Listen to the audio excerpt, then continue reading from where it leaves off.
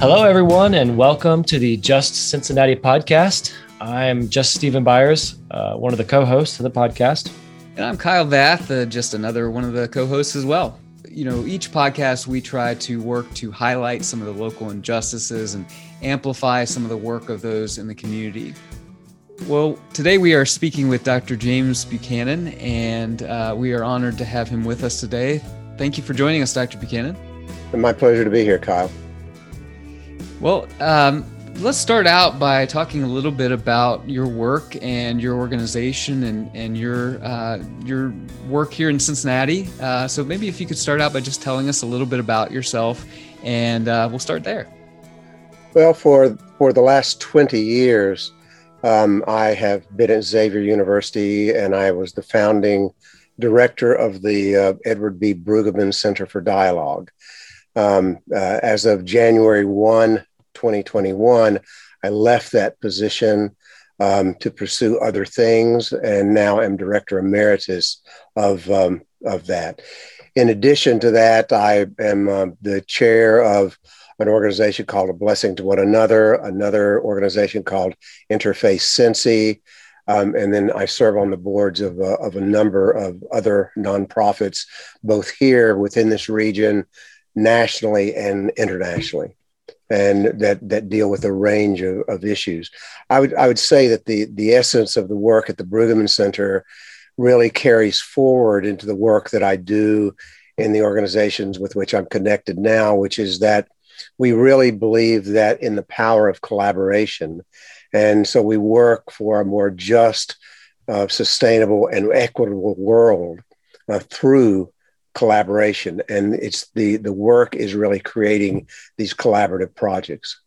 So you have your fingers in a lot of different work, not just in Cincinnati, but all over the world. But specifically in Cincinnati, I would imagine that you have a really unique purview to some of the injustices in our area that may be injustices around the world as well, but specifically in our area. That we could learn from. So from your purview, what are some of the injustices that you see in the greater Cincinnati area that you are most interested in and that you've devoted your time to over the past number of years? Well, I mean, we work in areas from the environment and sustainability. We work on racism and hate speech and hate acts. We work on equity issues of how do we create bridges for the wealth gap that are going on. I also work in foreign policy, and then one of the platforms that I use in this is interfaith, is trying to create interfaith collaboration. Interfaith Cincy and a lot of the work we do is part of a, not necessarily a new, but it's an old but new kind of strategy to address social issues. And it really is based upon two things. One is creating networks. Everything works by networks. And if you can create really effective networks that then begin to work with other and interface with other networks, then you begin to create a very powerful voice and very powerful movement that can change things. Now, within networks, a lot of networks that, as we imagine them, are simply about dialogue and sharing information. What we do is we try to create collaborative networks that are really geared towards action, so that when I first began the Brueggemann Center, we brought in a lot of speakers, and we had conferences and did that kind of work locally. Over the last probably 8 to 10 years of the center's work, we would not bring a speaker in or a conference in unless we felt like it had real direct impact in our community. How do we translate these things that we hear and that we read into action within our own community? And that making that move is the tricky move. That's the hard part. We believe that there's a real power in just collaboration. So the first thing you have to do is figure out what a network might be. Interfaith Cincy is a network that as we state in our mission statement, building community through interfaith collaboration. And so what we're trying to do is not just let all of the faith communities become aware of each other, but to give them not only means, but resources to actually collaborate on issues that they share in common. So I've been involved in interfaith dialogue globally for a long, long time. And what I'm trying to do now is to build on that dialogue, to move to collaboration so that we begin to really see the differences that dialogue can make. Now, the differences in interfaith dialogue and interfaith collaboration is that dialogue always begins in difference, right? Where are we? And then we try to talk our way into commonalities.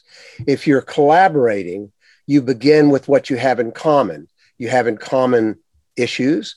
You have in common the values that have made that an issue and really demand of you that you address it. And we share a city, we share a community. So with collaboration, we begin to not focus on differences, but focus on what we have in common. And when we return to dialogue, which we do, we find the conversation has changed. So the real key to something like Interfaith Cincy is not merely leaving it with the interfaith community, but then figuring out how that network can interface with the business community and with the government and with the nonprofit sectors that are working on these things, and how we as an interfaith community can really add our voices to the work that is already going on and really become a kind of moral fabric for the community. And it is in that cross-sectoral collaboration. That's where it really gets tough, is the cross-sectoral collaboration. It's only through that cross-sectoral collaboration that we really can address these issues systemically. All the issues, environment, racism, equity, whatever that we have, they're homelessness, name it, they're all systemic issues. And we tend to peck away at them in bit by bit, as opposed to really trying to take them on systemically. And if you're going to take them on systemically, you need all the various sectors of the community interacting together. So what we try to do at the Brueggemann Center, and what I try to do in my current work, is to be the connective tissue. I try to be the bridge between these. I've had to learn to speak economics. I've had to learn to speak politics. I've had to learn to speak various nonprofits and to learn about all of the different things that people are working on, because one of the difficulties we often have with cross-sectoral work is just translation. People don't understand the language that other people use. An economist can barely talk to somebody in the nonprofit sector, can barely talk to somebody in the political spectrum, and so forth. So how do you create modes in which they actually can find that common ground, and then begin to say, we don't have to collaborate on everything, but let's collaborate on this. It's, in a way, it's like a Venn diagram, right? And so you end up with a common area. And just focusing on that common area allows you to do something together.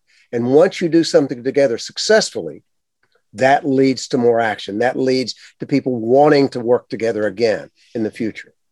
You know, it's easy to sit back, at home or in our office, or, sit in our armchair and think about all the various areas of injustice that you are trying to address here.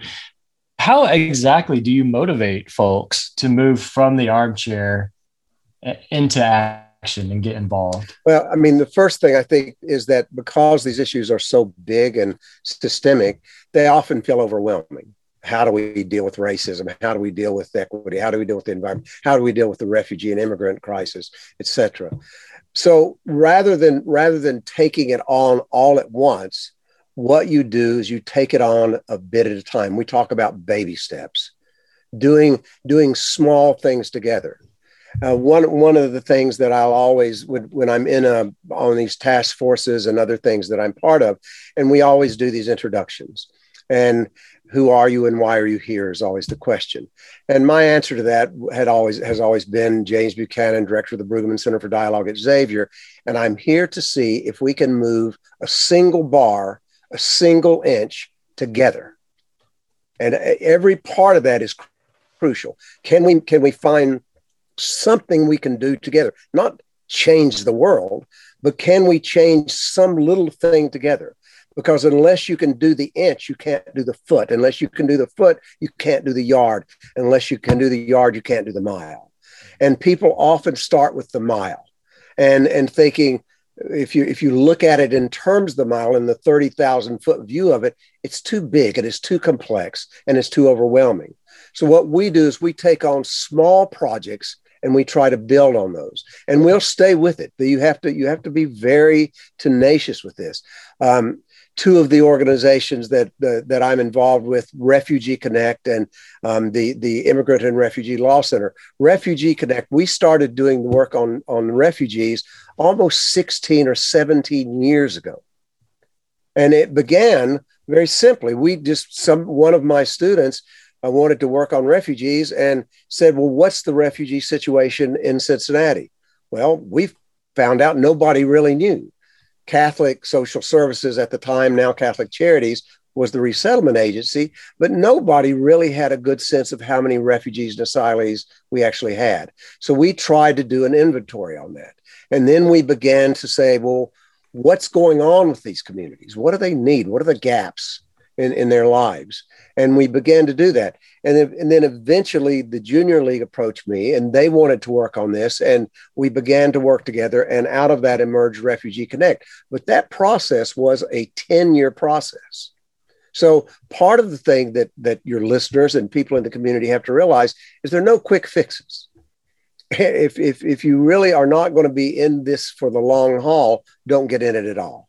Just send some money, because this is slow work. It's frustrating work.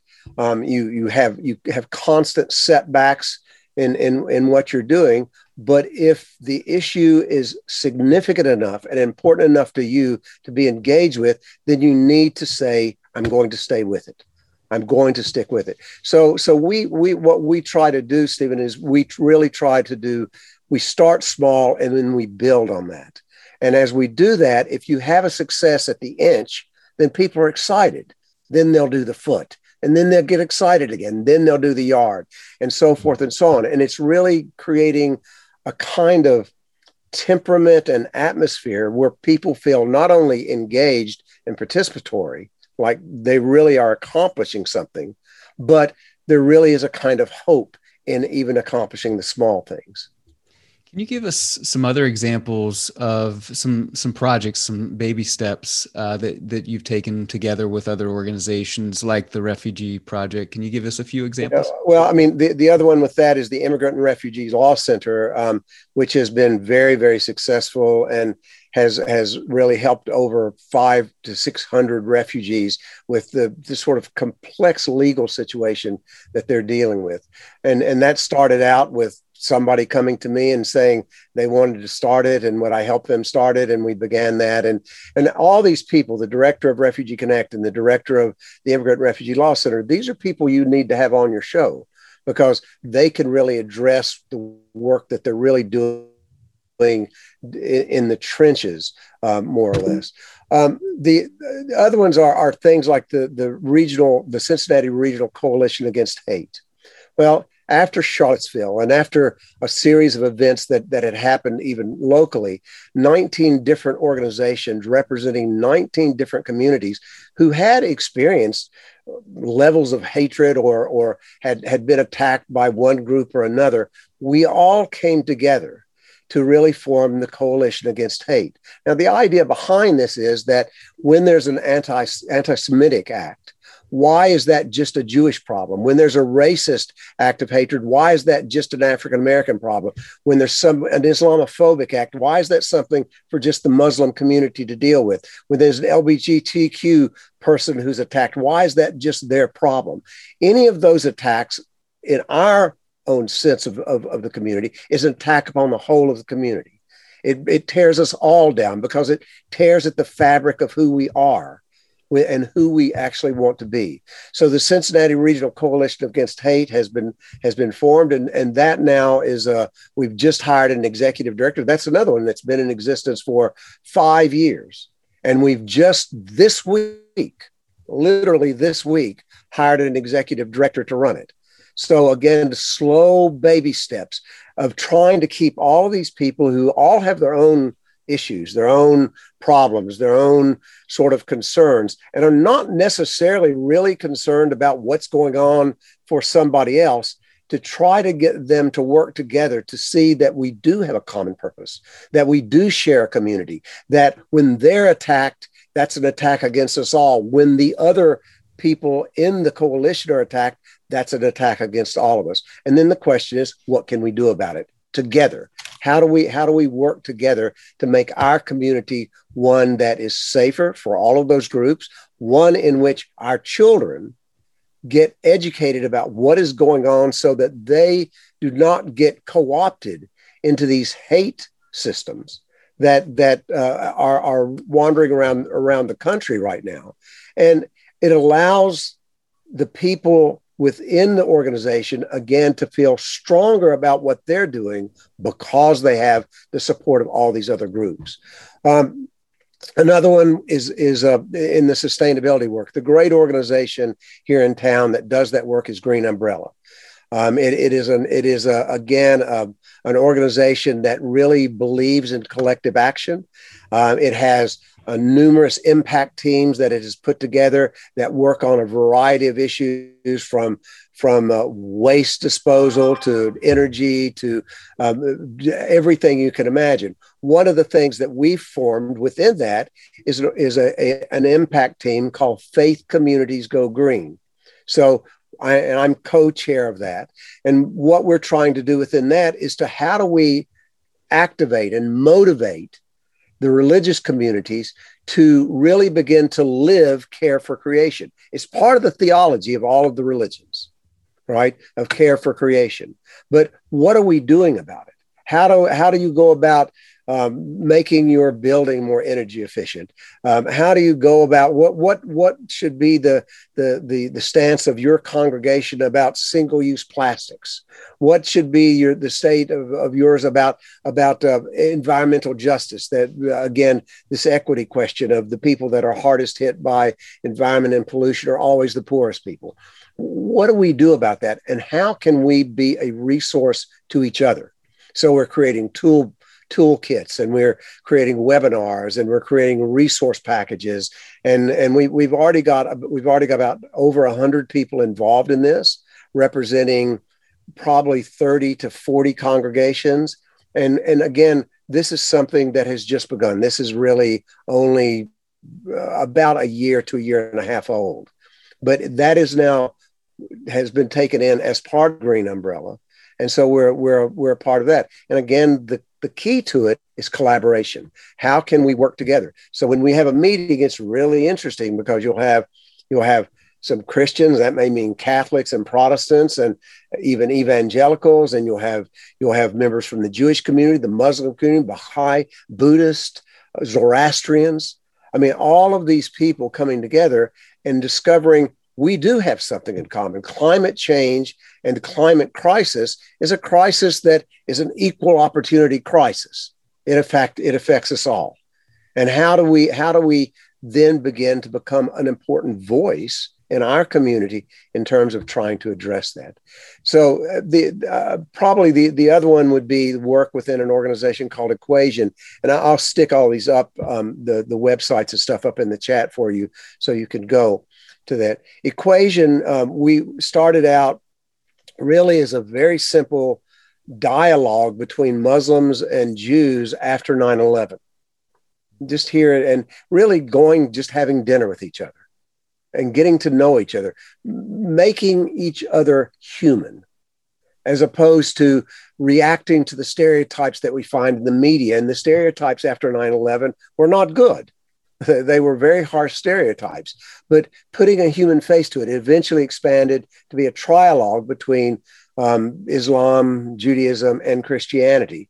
That then grew into a thing called Bridges of Faith, and that then now has morphed into something called Equation.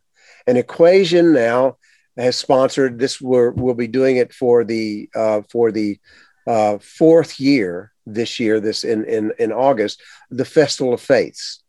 And what we're doing with that is two things. One is trying to bring the faith communities together. So that the last time we held it live, which was 2019, was held at Centos Center at Xavier. We had close to 3,000 people from 13 different world religions all represented there. And it was just William James once called interfaith and interreligious dialogue a buzzing, blooming confusion. And believe me, 3,000 people from all those communities was a buzzing, blooming confusion, but a beautiful one. And probably, at least in my time in Cincinnati, clearly the most diverse collection of people that has ever gathered in Cincinnati, and all with an openness to each other, to learning about each other, to meeting each other, to forming connections with each other. The mission statement of the Festival of Faiths is compassion through action. Not just compassion, but that this demand that we put that compassion, which is at the heart of all the religions, we have to put it into action. So prior to COVID, we were doing things like habitat builds together, which is amazing. I mean, you get a bunch of Christians and Jews and Muslims and Buddhists and Zoroastrians working on a house. It's not only fun and meaningful, it's funny. Because what we find is we're all equally bad at using a hammer or putting up sheetrock or doing this work, but we all really share the joy of how we're contributing to our community. And we're as we move out of COVID, we'll be doing one house that the interfaith community will take on with Habitat all by itself. And so those are some examples that are going on in the community that where we are making progress, and all of that progress is being made because we have created networks, and those networks are networks that are not just talking about the issues, but really collaborating on trying to find solutions in small ways and big ways to address the issues. I had the honor of being at the last in-person Festival of Faiths, and to your point, I had the chance to sit in with the prayer service, the multi-faith prayer service. And as you said, it was one of the most eye-opening and beautiful things I've ever been a part of. In all honesty, faiths I had never even heard of, some of them that I didn't even know were represented in our community. And I got to hear beautiful prayers for peace and justice and healing in our city. And so if anyone's listening to this, I'd highly recommend going to the next one. I'm assuming there will be one. It will be August, the week of August 21st. We'll be doing it virtually again this year, just out of safety for the community. We'll hopefully get back to, we hope to being live again the year in 2022, but August 21st during that whole week. And you can go to the Equation website, and again, I'll make that available for, it's EQUASION.org. Okay. And under there, you'll find the Festival of Faiths. And there are many things that are going on within that. We've done visits to the various houses of worship, and people go around. We did that physically for until COVID, and then we've done it virtually. We're doing a thing called Compassionate Conversations, in which we're coming together and letting people really talk about the issues that are important in their lives, and in a kind of directed dialogues with people leading those groups. So within Equation, that's become a major thing. Partnering with Interfaith Cincy have become the major players in the interfaith world here in town.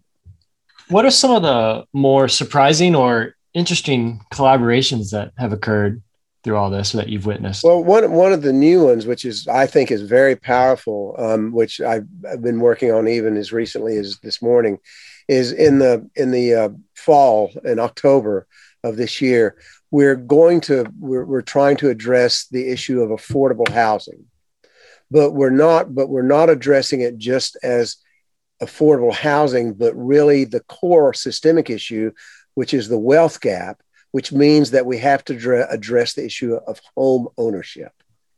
So the statistics in Cincinnati are that among the Black community, only about 31% of the Black community own their own homes. And in the white community, about 73% own their own homes. There's the wealth gap right there. The single greatest indicator of wealth or contributor to wealth for most of us is going to be a home purchase. It's usually the largest thing we'll ever buy. And it's where we have the opportunity to create some version or degree of wealth. Well, that 73 and 31% is a gap in wealth and the potential to even generate wealth.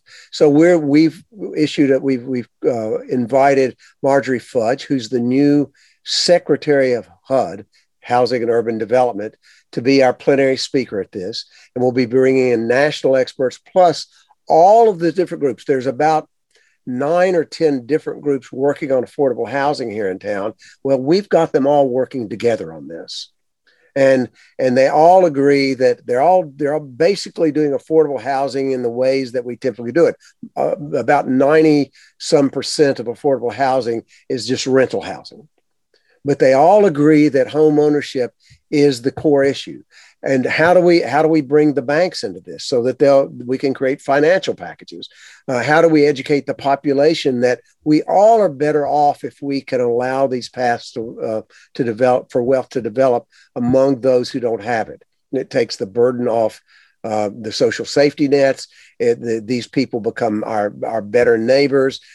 Plus the fact we're living in a democracy, and a democracy has to be something that not only is open to dialogue across these gaps, but it has to be an economic democracy.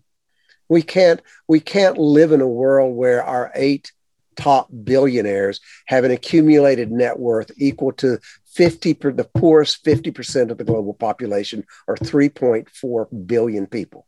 There's something fundamentally wrong about that. And those of us who are lucky enough to be among the upper middle classes and have those benefits, we need to find ways that we can provide those same opportunities for others. And one of the key ones is home ownership. So we're very excited about this one. And we had a meeting of the group yesterday, and I've been on calls today about it, and it's really going to come together, I think, very well, and going to not only have local and regional significance, but we hope become part of a national movement that is going on, because this is something that has been named a priority within the Biden administration. Now, will they put their money where their mouth is? Will they help us create financial models? Right. I don't know if either of you own, and I speak this to anybody who's listening. Any of us who have ever bought a house know how insanely complicated it is to just go buy a house. How many hoops the bank puts you through? Well, that's available to us who are in the middle class and who have some kind of financial capacity. But for people of the lower socioeconomic classes, it's almost impossible. And part of that is local banks. Part of this is the local financial institutions have to go by the rules that are provided by Fannie and Freddie, which are the big mortgage brokers at the federal level. And so there's a systemic issue in the whole infrastructure that does not allow for something like home ownership to develop. And if we don't address home ownership, we can never really address the equity gaps and the wealth gaps that exist within our society. So we're very excited about that one. That's a good one. I think that we are, one of the things that we've done within the Refugee Connect community is we're creating a series of navigators. So you have to let your mind imagine the world of a refugee or an asylee. An asylee is basically the same thing, but let's just take the refugee.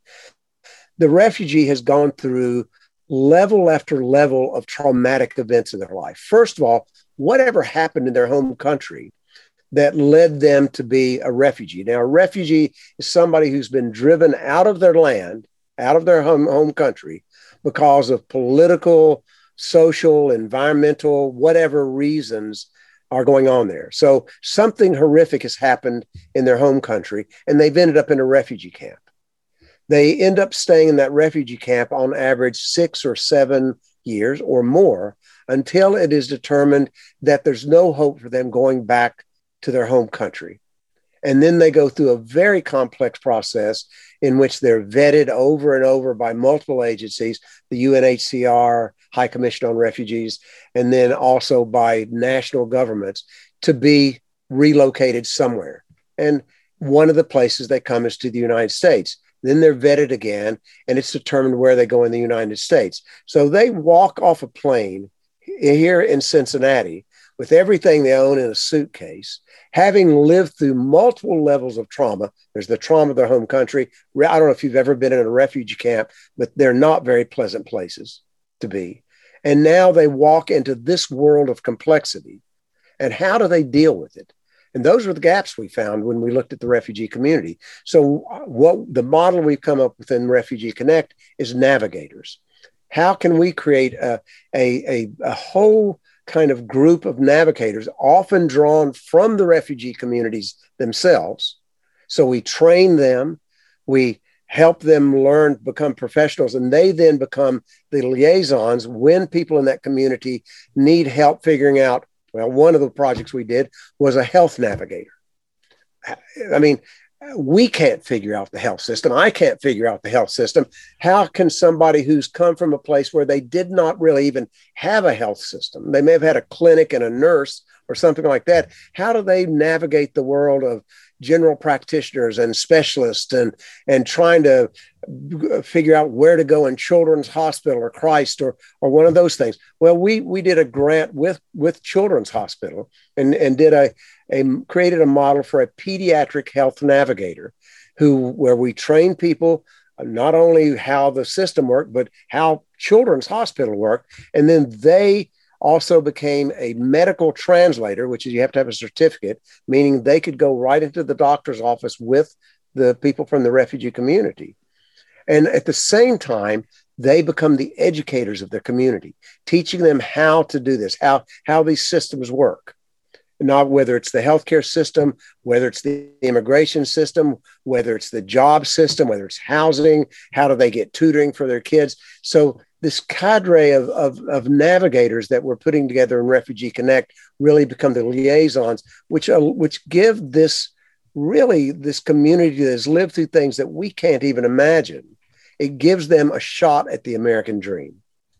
And so we find this very hopeful in terms of what's going on, because we hear the stories, and again, they're not massive, major stories, but we hear the stories of a family and of groups of people of where we've really made a difference in their lives and where they pass that on into their own community, thus making a difference in their lives. And thus you begin to have systemic change.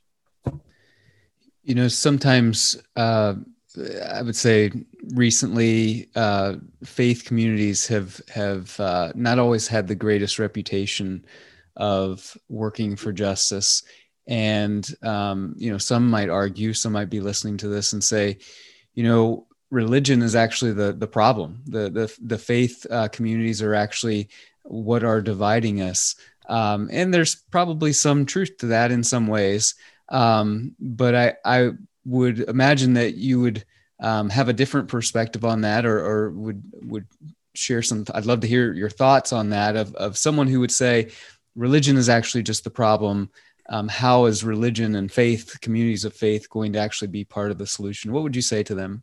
Well, no one who studies religion would deny what that characterization of religion that has been part of the religious world. I mean, from the Crusades to the spread of Islam, through what goes on with the Buddhist and the Muslims right now in parts of the world, firmly and strongly held beliefs that really are not accepting of the other, of anything that's other than that belief system, can become a powerful motivator for conflict and a powerful motivator for hatred. And so I wouldn't deny any of that, but I would also say that religion also is responsible for a great many of the good things that happen in our world. If you look at who really has cared about racism, right? For example, That was the religious communities that really have stepped up to that and are doing it. And we're doing that here. We have within Equation, we have a new project called A Mighty Stream, which is taken from a speech of Martin Luther King. And we're trying to figure out how we can activate the religious communities to working together on racial issues. So that it's absolutely true that there's always going to be there are always going to be faith communities who are not willing to engage with other faith communities and who really are not looking outside of their own community for interaction, for dialogue, for collaboration, for community. Most of these are fundamentalists. Most of these are strong evangelicals who are not open to that kind of thing. But we have found at least evangelicals, not necessarily fundamentalists, but we've certainly found evangelicals who are certainly more open to a dialogue. Now, it gets very tricky because if you take something like the 19 organizations that are within the Cincinnati Regional Coalition Against Hate, there are going to be faith communities that really want to have nothing to do with the LGBTQ community, right? Well, what do you do with that? You say, fine, that's all right. Come and work with us on this. What you do agree upon. If you agree about the environment or refugees or where can we find common ground? We don't have to agree on everything. We just have to decide what we will agree upon. And those are the things that we can work on together. We also then begin to work against those faith communities or those communities that use faith as a justification for conflict and hatred and ostracization and activities that really we find to be contrary to the fundamental beliefs of all religions. And so to have the interfaith community, and particularly members of a faith community of which those fundamentalist communities are part, to say that is not our belief system. That is not what the way we have chosen to live our lives. And so that also helps those communities because, I mean, the Muslims, for example, get branded all as terrorists because of a small percentage of the Muslim world. The Muslim Americans that we know and that we work with are good, solid, middle-class American families with strong family structure, strong values, who work in the community, not only in the Muslim community, but work in the broader community. Certainly within the Christian and even the Baptist and Methodist and Protestant, and some of those become quite evangelical and quite fundamentalist, but there are other sectors of those traditions that are very open to communication and dialogue and collaboration. So I think it's a balancing act. I think that to deny that religion has been responsible for many, and it continues to be responsible for many horrendous things. And you can't say that's not the real religion, because nobody gets to have the claim on what is real and what is not real about religion. If somebody is doing those kinds of actions, if somebody takes the concept of jihad out of Islam and thinks of it as out and out war against the infidels, as opposed to jihad as we really understand it within Islam, which is a spiritual quest, well, we can't deny that they're acting out of some kind of religious purpose. They are, but it's one in which we disagree with, and it's one in which we would try to engage them in dialogue on. We would try to bring them into some of the activities that we're working on. And maybe they have a change of mind or a change of heart. That's all we can hope. So I don't disagree. I don't disagree with that. It's just that we work on the other side of that because it does work in both ways. What was I think you kind of covered this a little bit, but what were the little steps that led you to getting involved in what you're doing? You talked about earlier about how, it just takes, instead of taking the 30,000 foot view, just do the short steps. What was that What were those Well, things for you? to go back to the refugee one, for example, and that 16 years ago when we just sort of did that inventory to find out, or census to find out how many refugees we had, and we came up with about 15,000. The number is probably somewhere between 25 and 30,000, or even more, because we get a lot of secondary refugees as well. So once we found that, then I felt compelled to go out and meet some. Who are they? Where were they? And once we did that, then they would tell us what their problems were, what was going on in their lives. And we found out that some of the problems were fairly easy to address. They lack the resources for that. And we would do it. And then we began to say, well, who in the community is doing anything with refugees, right? And so here we begin the network building. And so we began to reach out to anybody who was touching the refugee community in any way. And we created a program called the Refugee Empowerment Initiative.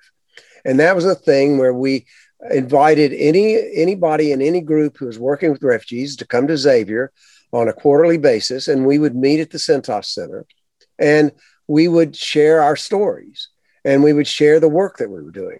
And the revelation, the baby steps, are things such as somebody, say, from St. Leo's, who work with the Burundi, would say, one of the problems we're having with our refugees is this. And somebody sitting across the table from them that they don't even know says, that's what we do. They exchange cards. And all of a sudden, there's a small solution for this one community because we've made a connection.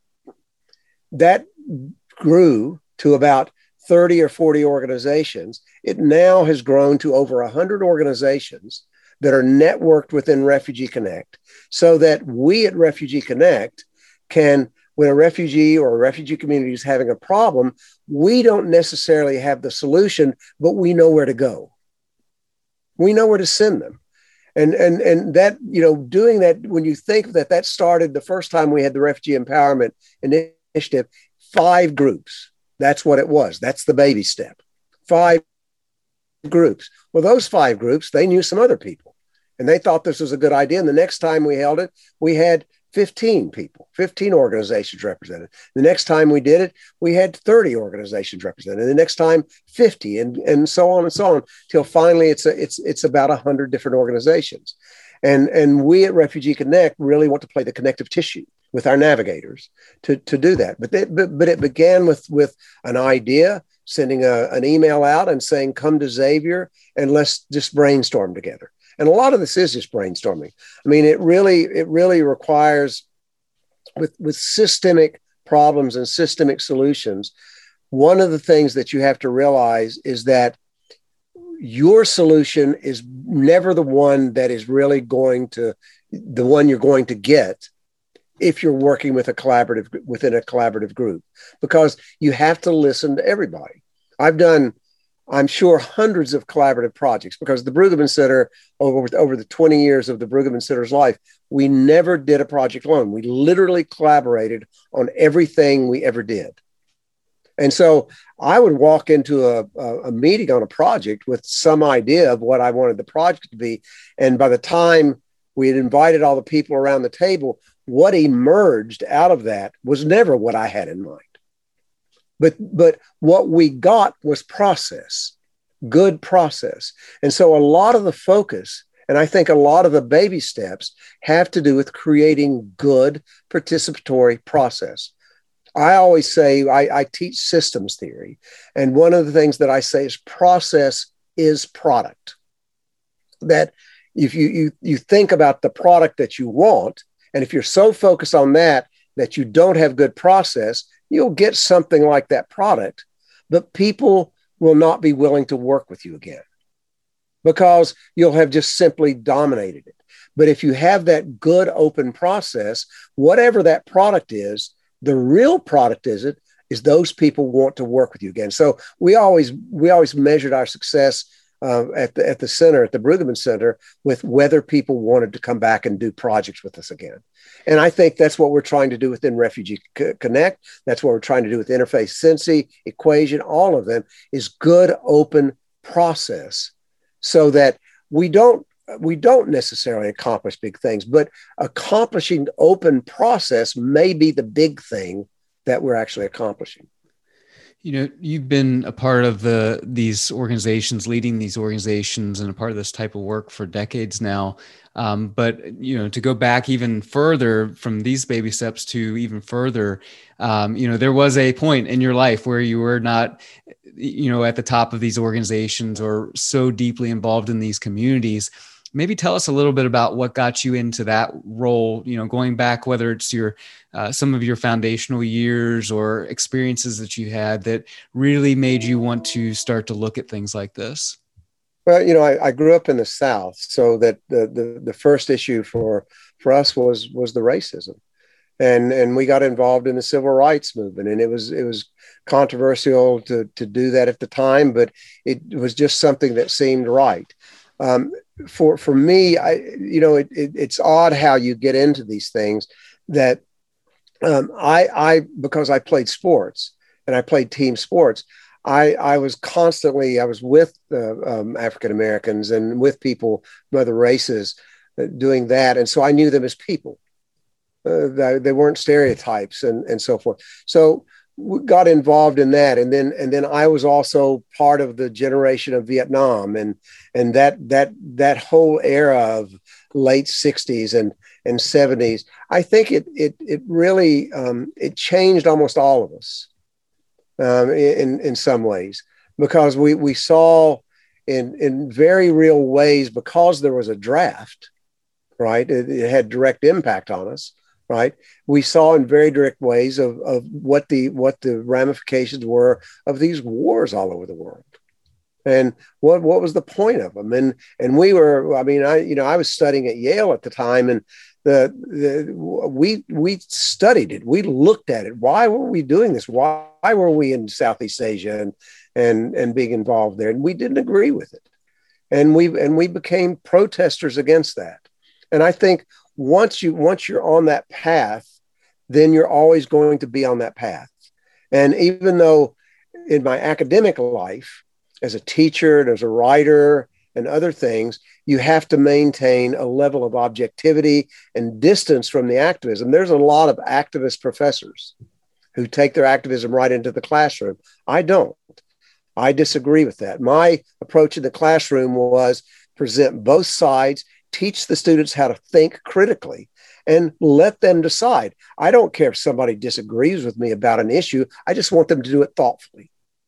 I want them to do it with reason, not just this sort of knee-jerk way we're doing it currently in the United States, that people have there where truth has disappeared as even something we can talk about, because truth is anything anybody says at any given moment, if I want to believe it. And I don't demand facts. I don't demand anything to back it up. I just say, well, this is what I believe, therefore this is what it is. And it's a very dangerous point in our society that we are there. Well, we saw that with the Vietnam era as well. There was a lot of what Huxley called doublespeak. There was a lot of truth making that we saw as really false. And you begin to see that as something that characterizes our whole society is at one level. That voice is always there, and so it really becomes something that you're constantly fighting against. And in the classroom, the way you fight against it is you teach people to think. Our job as educators is not to teach students what to think; it's to teach them how to think. And we want them to come out of a place like Xavier as thoughtful people. And what they do with that thought is fine, one way or the other, as long as that's there. But once you're engaged in that level, I don't think you don't really have any choice about it. It really becomes something that you just become engaged with. And you can't sit back and look at the injustices. You can't sit back and look at the crises in which we're involved. how can we sit back and say the climate crisis is not something that's relevant? One of the things that I'll often say when I'm doing environmental talks is that the real environmental crisis is that in the 30 plus years that I and many others have been doing this work, we haven't convinced the population it's a crisis. Because if it was a crisis, we'd be changing our lives. If somebody tells you you have a medical crisis, you don't say, let me wait 30 years and see what's going to happen. If you have a financial crisis, you don't get to wait 30 years to see what's going to happen. You have to respond to it. We can't seem to convince people this is real. 99% of all the science says it's real. We know it, but how do we do that? So I just think once your eyes are open, you can't close them again. And that has led me into some very strange paths that I never thought, first of all, I never thought I would end up in Cincinnati. My life was Yale and Chicago, and then I studied in Moscow, and I studied in Paris, and I studied in China and lived in China for many years, 9 years, and lived in Europe for 5. I never thought for a minute that I would end up in Cincinnati. And I came down here as an endowed chair in ethics, religion, and society, expecting to stay a couple of years and then move on, because I'd just come back from living in Asia for many years. And they offered me the opportunity to create the Brueggemann Center, and I did. And I found that was a vehicle that I could use to do this kind of work, that the university was, and particularly a university like Xavier, which is a university that is based on values, right? That I could really do that work. And so the Brueggemann Center really became one of the main bridges between Xavier and the community. And once you become involved in the community, the issues just emerge. They're there in front of you, and you can't close your eyes to them. What do you do about them? You have to do something. And so what we were fortunate enough, because the center has an endowment and everything, we were fortunate enough to really be a catalyst and to help roll out a number of these nonprofits and help them get started. And I think that was an appropriate role for the university, as well as becoming a center for public discourse on the issues. And so all this stuff happens gradually, but at a certain point, you just don't have a choice. Once your eyes are open, you can't unsee it. You can't unhear it. And then the question is, do you just go back into your own little enclave and hide there from it, or do you become engaged? And then you have to figure out what that level of engagement is. Well, this is amazing information, and I'm sure a lot of people will really be inspired by this. I heard one thing over and over very clearly, that we have to have collaboration to address systemic issues, and it's not going to work if we do anything else but that. And so thank you for being an example of that, and for leading so many organizations and doing just that. If someone is inspired by some of these things and wants to be a part of any one of these works for bringing about a more just Cincinnati, what would you tell them, and where would you direct them to, whether it's your work or different organizations' work? Where would you? I think the thing to do is you find out what your issue or issues are. What do you care about, first of all? And then secondly, find organizations, nonprofits in the community that are doing that, and go test the waters. Go see if this or that organization is the one you want to be involved with.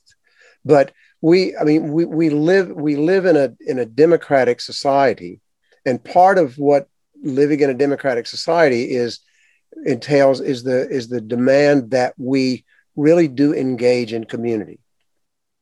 Civil society is really based upon that kind of engagement. There's a book by Robert Putnam called Bowling Alone that I'm sure some of your audience will have read. And his point was that somewhere over the last 60 or 70 years, we lost this kind of collaborative ideal that is really the key to civil society. The idea of bowling alone. There used to be bowling leagues and sewing leagues, and we used to do all of these things together. And increasingly, we became more and more individualistic in what we're doing. Well, we need to get back to civil society and back engaged in our own communities. We can't leave it to the government to do it. We can't leave it to just the nonprofits to do it. We all need to be engaged because these are our communities, and they're only going to be as good as our own engagement in it. So there's lots of these that if you go to interfacecincy.org, you'll find lots of organizations there because they're there. If you go to Equation, you'll find lots of them there. If you go to Green Umbrella, you'll find lots of them there. Find your issues and become involved, because the more we all do that, the better our community is for all of us.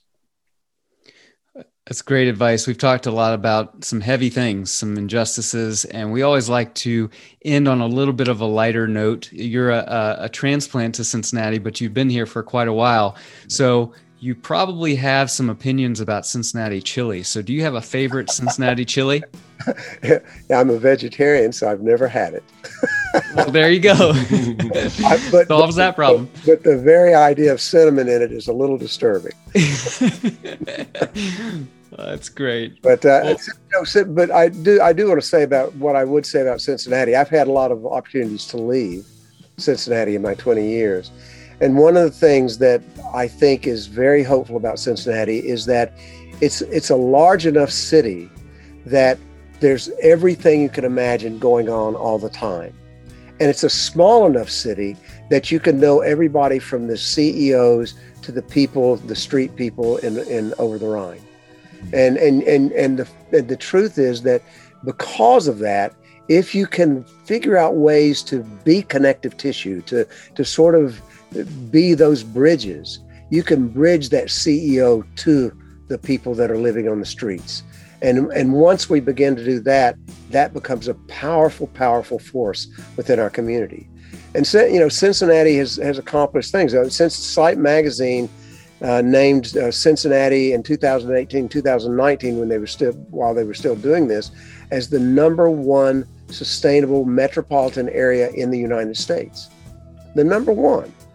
And I mean, so there's a lot of stuff going on. People need to get involved with it. We have become a model city for interfaith work. We have become a model city for refugee work. Go find your issue and get involved. Cincinnati is a great place to do it. It's a great place to raise your family. And the thing that will keep it a great place to raise your family is if we all work together to make the city better for everybody. That's right. Well, that's a wonderful, beautiful note to end on. Dr. James Buchanan, thank you so much for your time today and just sharing this inspirational message with you. Blessings on your work as you continue to collaborate to bring about a more just Cincinnati. So thank you.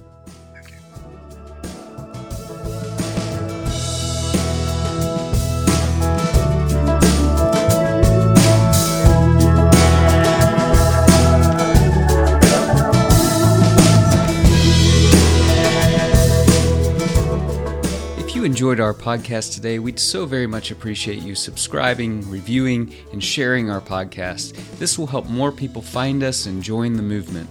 And if you're able to support this podcast and the work we do, please head on over to our Patreon page at patreon.com/justcincinnati. We're grateful for your support in amplifying the voices of those bringing about a more just Cincinnati.